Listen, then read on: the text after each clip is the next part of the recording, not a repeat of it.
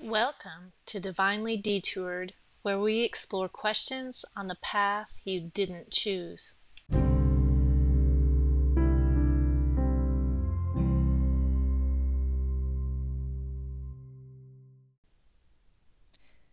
The confusing yes and no of God. She was the first person we met when we moved to town. Our carefully selected non-family babysitter, the only person we trusted with our precious firstborn. She gifted us homemade apple butter and her signature lemon bars. She attended family birthday parties, graduations, concerts, plays, weddings, and showers.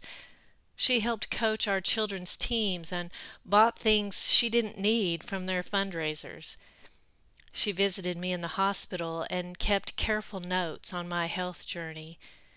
She delivered to our front door toilet paper, hand sanitizer, yeast, and flour during the pandemic. She encouraged my writing, shared my posts, and always believed in what I was doing, even when I wasn't so sure. Now she's been gone a full year, and most days I still don't get it. Unexpected losses and ignored requests. These are the ones that sting, the ones we don't see coming, the ones we can't put in a box, the losses we can't define and therefore can't defend against. She's younger than me. I see you. Didn't she just fracture her ankle? And passionate prayer for her when it became suddenly serious didn't seem to move the needle of God's compassion that early August week. Even more painful than unexpected losses are the losses that seem like a request ignored, like a confusing refusal to an honorable request, especially from a God we know also chooses to say yes sometimes. A miracle of our own. From my journal weeks before I lost my friend. I read today about a woman whose severe heart failure was reversed. It actually made me weary, and in a deeper way than my physical self. My spiritual rear end is dragging too. I want to keep believing that God can fix my heart, but I'm also holding medical reality in my other hand. I'm watching obituaries for classmates from my Women Heart class of 2017 trickle in, and there's no reversing that. The story I read about today doesn't happen often, hence the fact that it made the news. But God's yes to that prayer is public and powerful. In my own prayer for healing this morning, I'm not sure if I was reminding myself or God that He had done this before.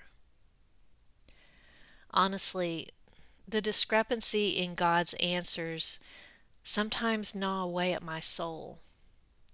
I wanted to know He answers my prayers like I'd seen Him do for others.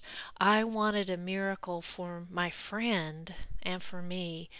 I needed a yes for my sagging belief and my own stalled hope. As Barbara Brown Taylor says, the problem with miracles is that it's hard to witness them without wanting one of your own. Everyone has a James. In Scripture, two of Jesus' disciples, James and Peter, are arrested and thrown into prison while the church was earnestly praying, it says in Acts 12:15. The result? James was killed by Herod, Peter was set free.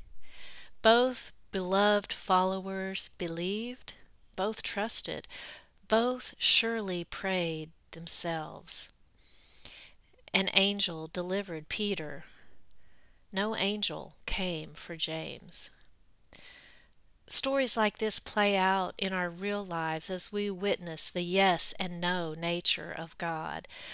We like to talk about the yeses, but we have all encountered a James in our faith journey, someone not repaired, not returned, not restored, despite faithful prayers. The friend I lost last year is my James. God didn't say wait or not yet or trust me to answer another way at another time. He said no.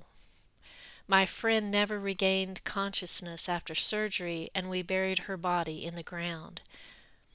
Sometimes the finality of his answer can be shocking, and very often it rattles my faith in a just and loving God. Most of us will face deep faith questions when we don't receive what we think we're asking for. And through it all, we keep asking, trying to sort out the yes and no nature of our good God. Different priorities. How do we hold on to faith when a James enters our story? Through the questioning, I'm learning that God can say no and still be the God that is love. Both can be true, and both often are, even when one well-intentioned prayer is ignored and another is answered. One detail I've been missing is that God has different priorities than we do. Sometimes He wants to shift our focus from the result to the relationship and put Himself above our request. Our far-sighted God will go to any length for that relationship, at any cost to us or to Him, weighing everything at once for the good of His children. Romans 8:28 says, "And we know that in all things God works for the good of those who love Him, who have been called according to His purpose." But don't miss this part. Only He is in a position to decide what that good is.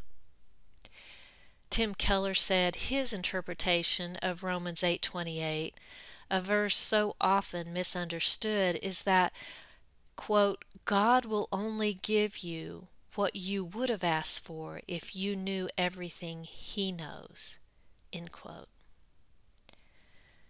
James is a case in point. The short life of James gave us a portrait of a first-hand believer who would rather die than renounce Jesus. James had the chance to take it all back, but didn't. We wouldn't have that picture if God had spared him that day. That event and others like it, where prayers didn't save those who knew the Messiah, is part of why I can't ignore my core belief in Jesus. Still, the decision to save Peter and in the same breath not save James is difficult to figure until we step back and look at the bigger picture. Something better. Peter lived to die another day. A later, equally painful no we don't see yet as James dies. Perhaps God let James die because he had a better life to give him right then. James entered glory ahead of the other disciples, the first of the 12 to have what Jesus wanted for all of us. As he said in John 17:24, Father, I desire that they also, whom you have given me, may be with me where I am, to see my glory that you have given me, because you loved me from the foundation of the world. Jesus knew well the world he was leaving. Someday this prayer of his will overrule every one of our own prayers for a longer life here, and as believers we trust what the Messiah could see. God has something for us that far overshadows what we know now. putting the pieces together. Holism is a term explained by Aristotle to mean that the whole is more than the sum of its parts. The pieces cannot be fully understood without looking at the completed puzzle.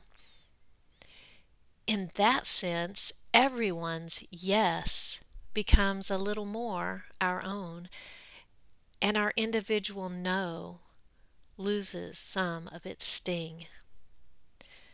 Which brings me to why I've shared my friend's story. You probably have a story of your own where God seems confusing.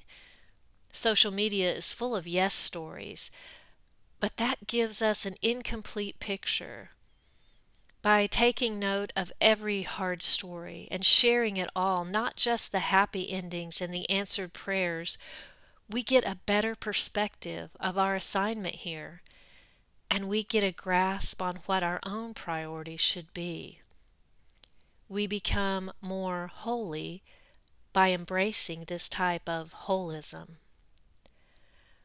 By weaving together the bits and fragments of our lives with those of others, we start to see the more comprehensive picture of what God is doing, and we release ourselves from the burden of figuring out everything in our own individual chapter. I want to remember this after my next no.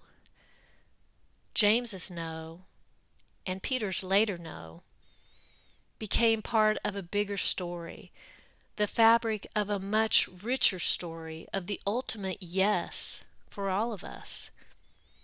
I like to think every confusing no someday will.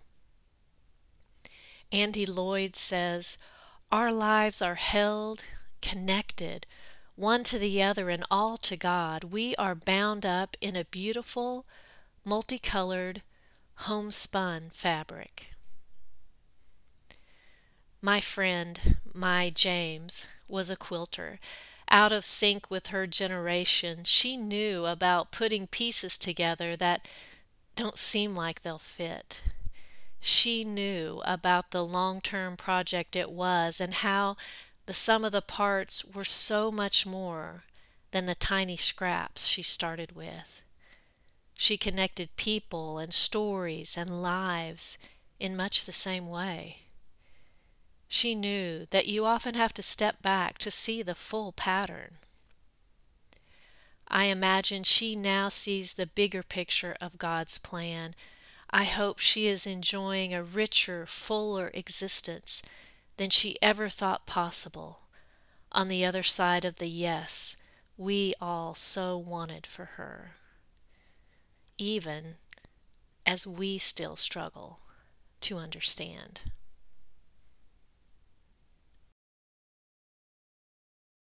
When we're on a path we didn't choose, God may seem distant. Sometimes I just quit talking to Him. If that's you, my guide may help. 5 Prayers and Promises When You Can't Talk to God. Download it free at loriannwood.com/hope. That's LORIANNWOOD.com/hope.